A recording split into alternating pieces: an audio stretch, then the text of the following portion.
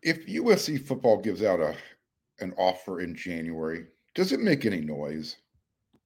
You are Locked On Trojans, your daily podcast on the USC Trojans, part of the Locked On Podcast Network, your team every day.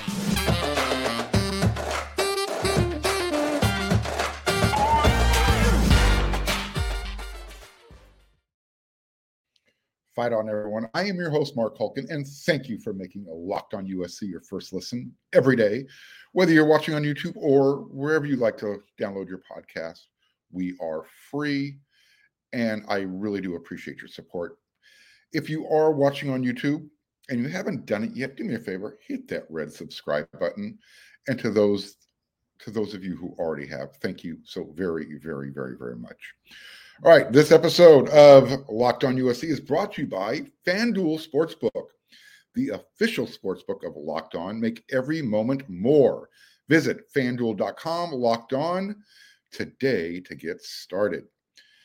So, if a tree falls in the forest and no one is there to hear it, does it make a noise? Of course it does. Science has proven it.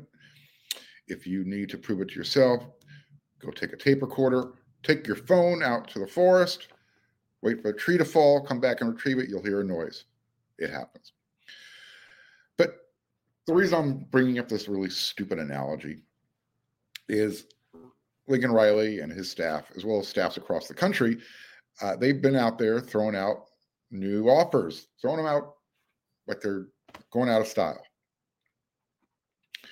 At least Lincoln Riley, at least I don't think he has. He's not throwing out any of those early offers to eighth graders. I'm sure everybody remembers Lane Kiffin back in the day throwing out an offer to a young man by the name of David Sills, who was supposed to be the next greatest quarterback ever.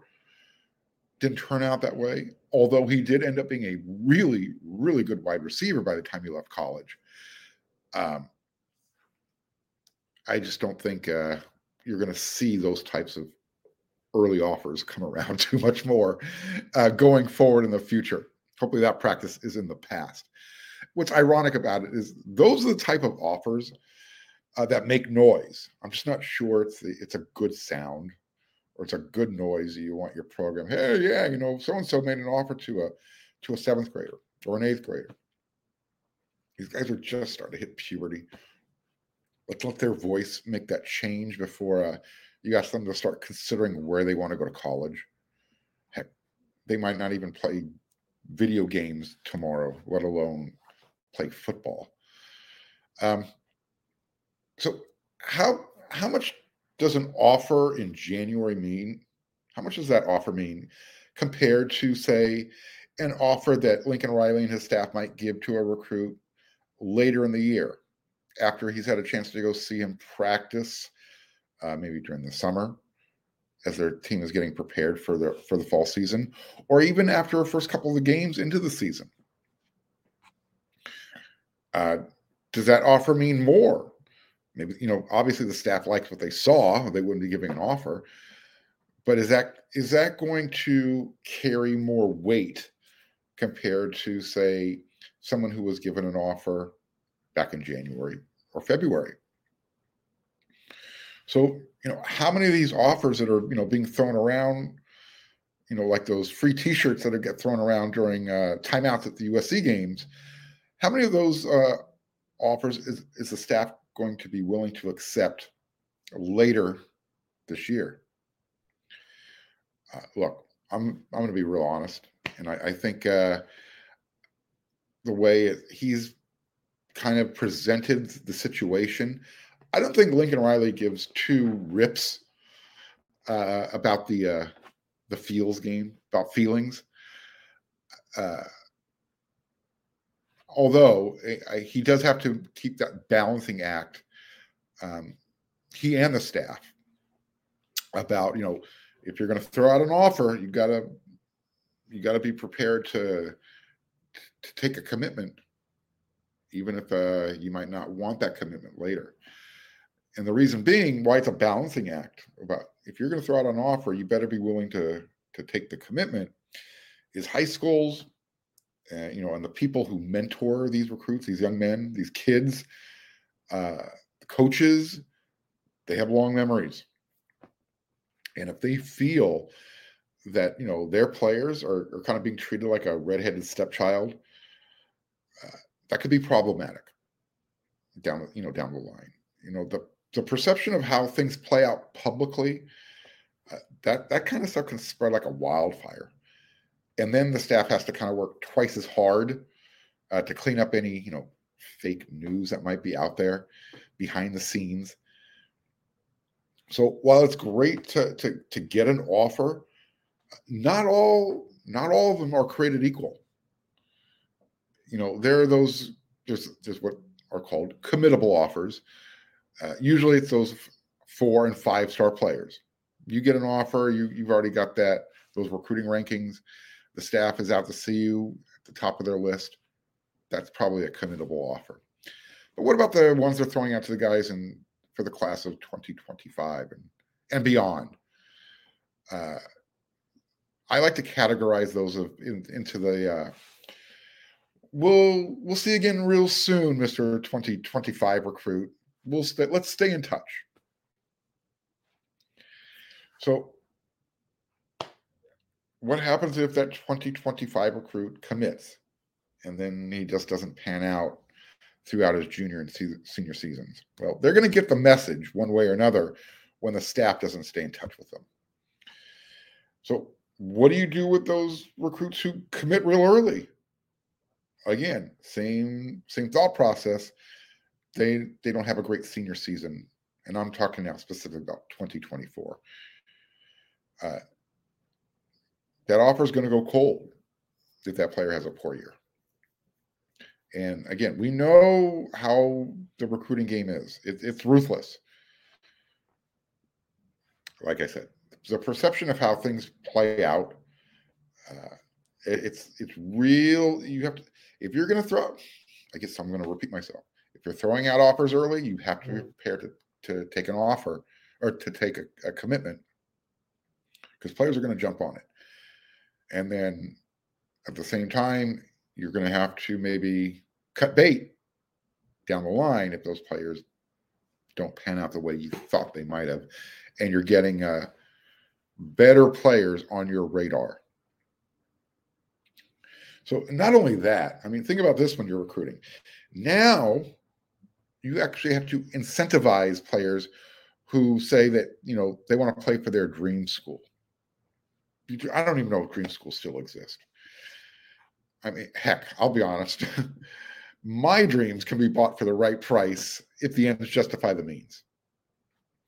I'm just going to keep it real. I mean, these young men who are going on to play college football and basketball, if they can get paid and then still realize their future dreams, which is, a professional career in the NFL, the NBA, they're going to say, sign me up. They're going to say, you know what, USC, you are my dream school, but now I can get paid. I can be a little bit more financially secure, and I can still have a reasonable guarantee that I'm going to reach my professional goal. That's where we're at right now. I'm going to shift gears just a little bit in this first segment with recruiting, but it goes to the early enrollment part of it. We're talking about early offers. So early enrollment, should there be more expected from players like Sam Green, Tackett Curtis, Braylon Shelby? Should we anticipate more? I hate to use the word expectation. Is that fair or isn't it? I mean, the mentality, Lincoln Riley's mentality is, win now. Recruits and players' mentality is win now, play now. So if they're not, I guess if you're going to be an early enrollee, there's a really good chance you're going to see the field sooner. And this is one way, I guess that's a built-in excuse, that Lincoln Riley can get his players on the field quicker.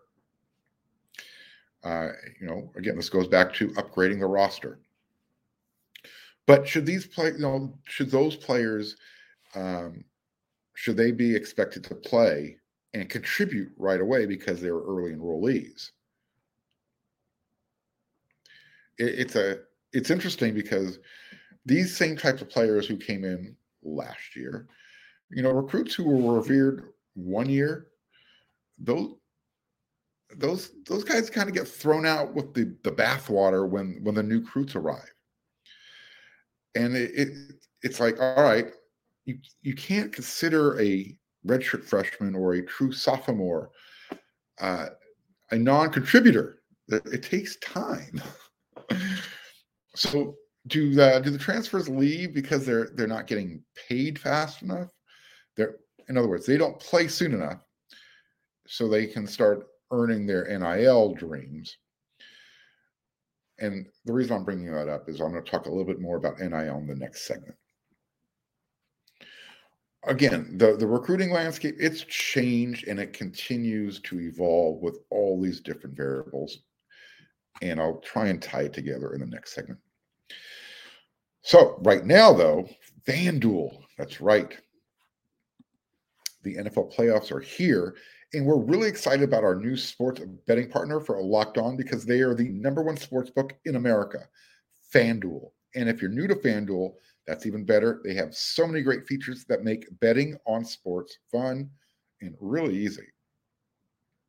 Just sign up at FanDuel.com/LockedOn, and when you place your first $5 bet, you're going to get $150 in free bets, guaranteed.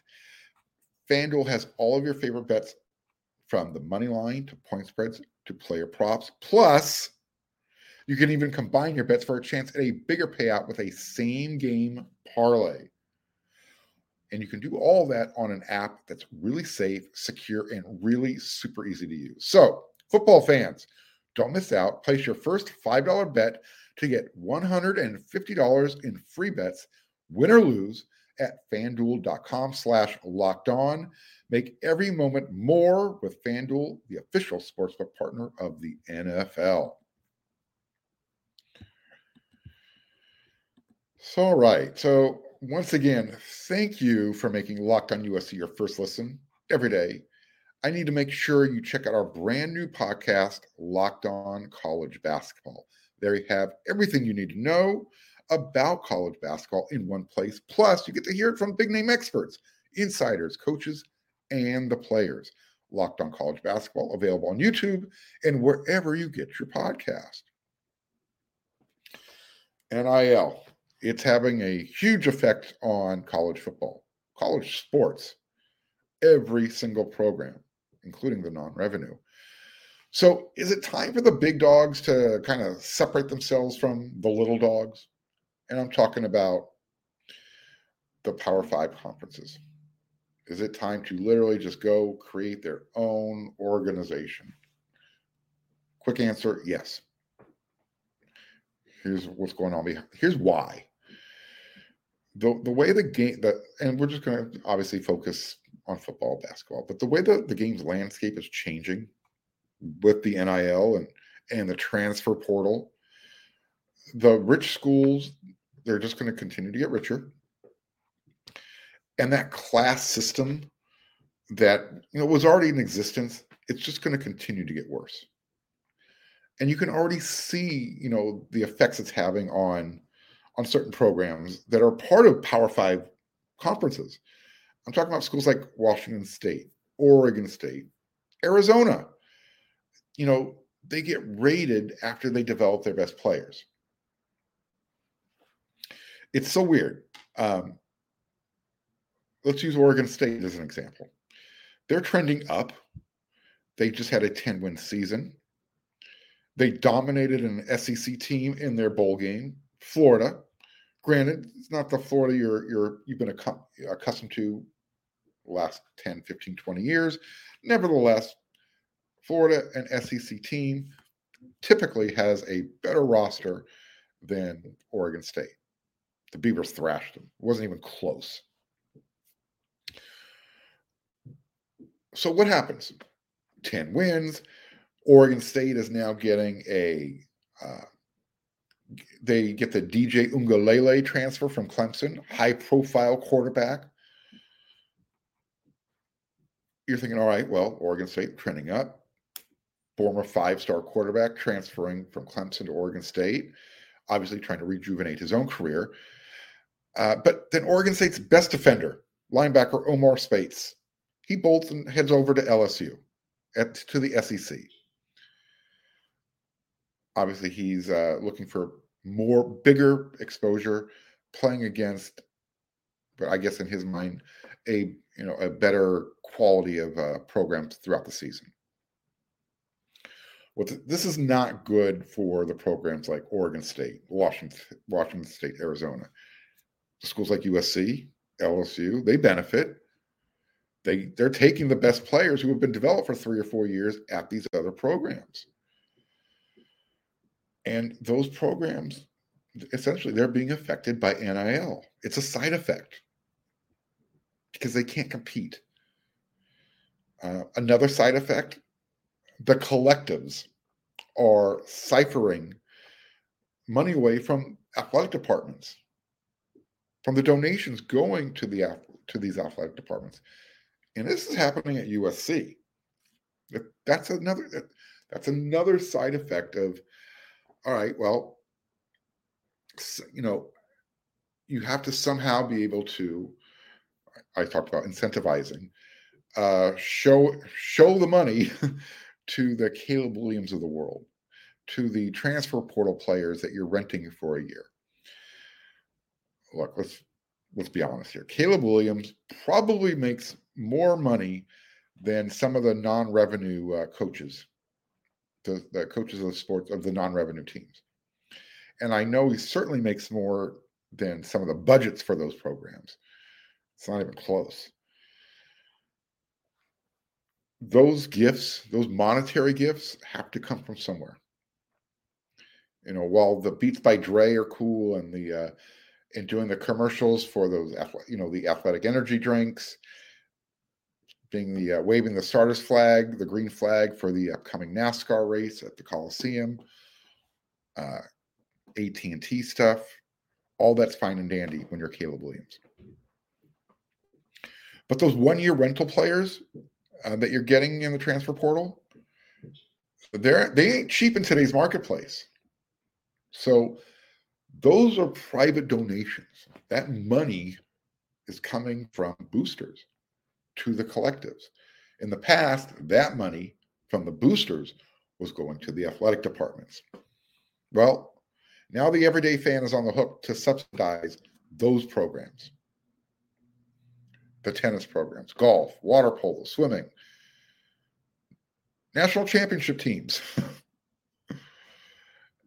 And so when you ask yourself, why are football season ticket prices going up? And why am I paying more with PSL taxes, personal seat licensing? Why are these being attached?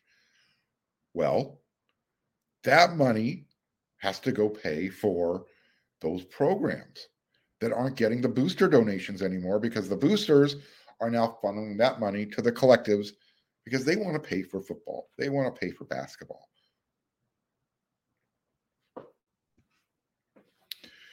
So it's weird, though. It seems like the schools are still raking in money hand over fist. Regardless of where the money's coming from, they are still making boatloads.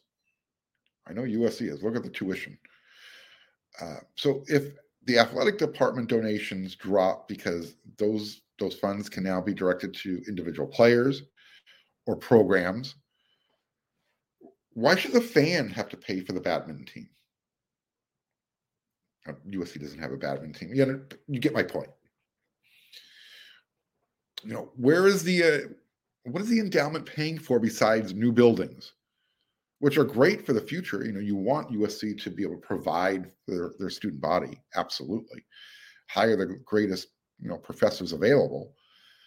But it just doesn't feel right that the cost is being passed down while the football and basketball, those programs are going to get all the NIL shine. Women's basketball too. The number one recruits in the country, they come with a cost. Hey, I'm not knocking these players for getting paid. I'm just trying to point out there are side effects.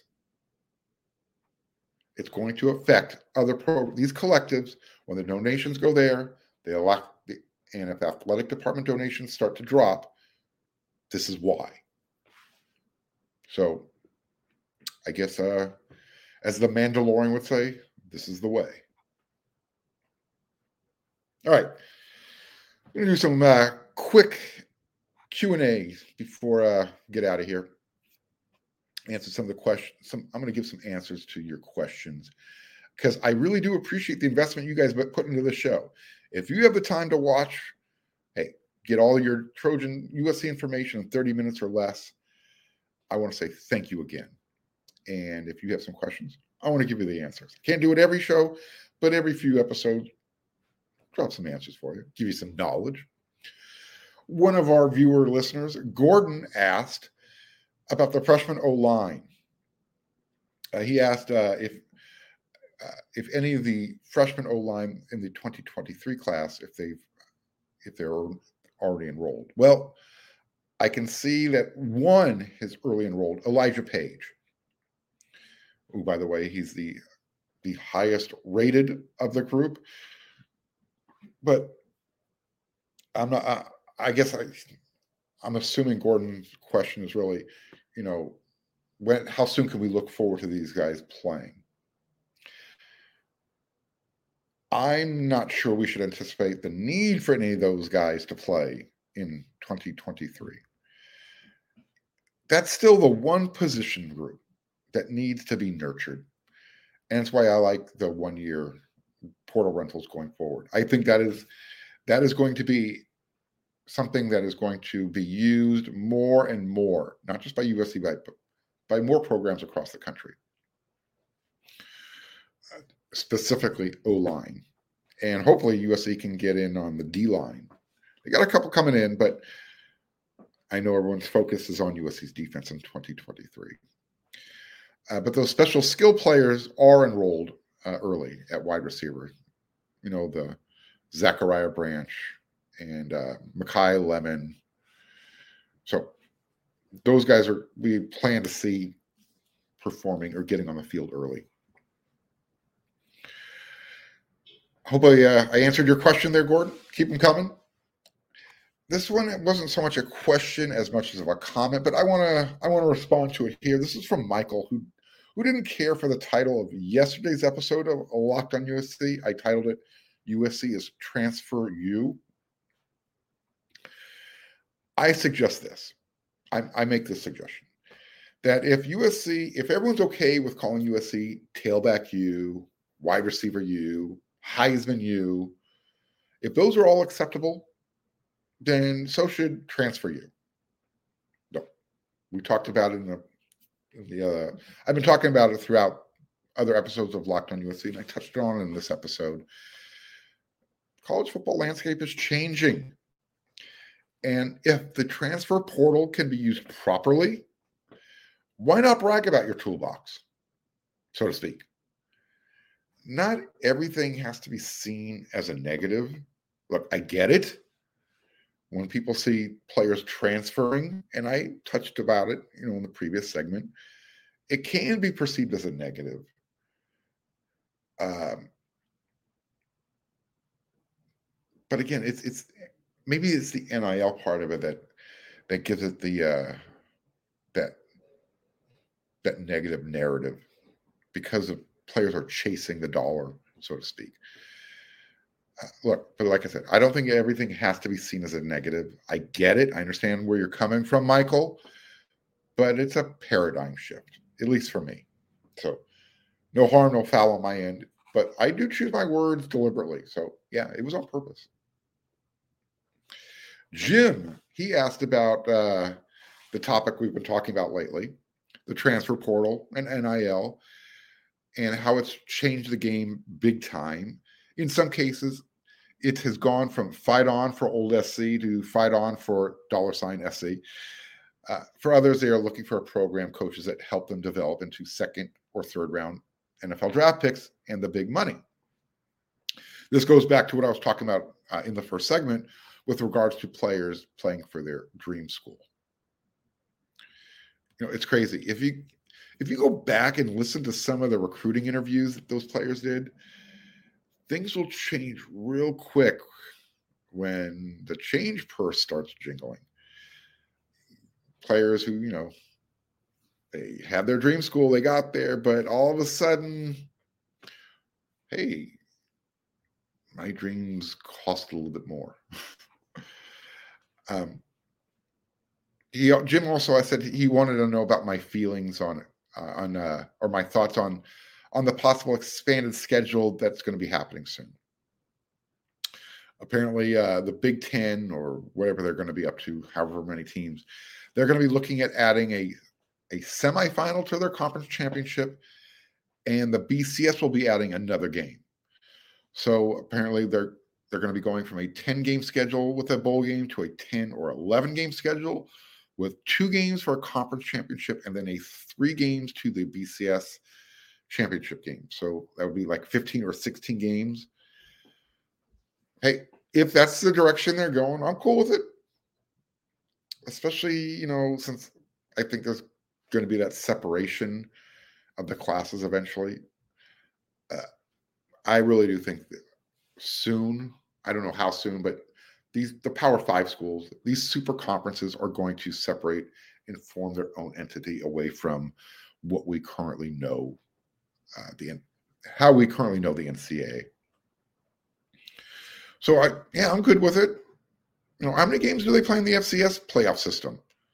If those guys can handle, 14, 15, 16 game seasons, pretty sure USC can do, and Ohio State, Michigan, those programs, they can handle it also. All right, so there you go. 2 or 3 questions got squeezed in there. Once again, thank you for making Locked On USC your first listen every day. I want you to please go check out Locked On College Basketball.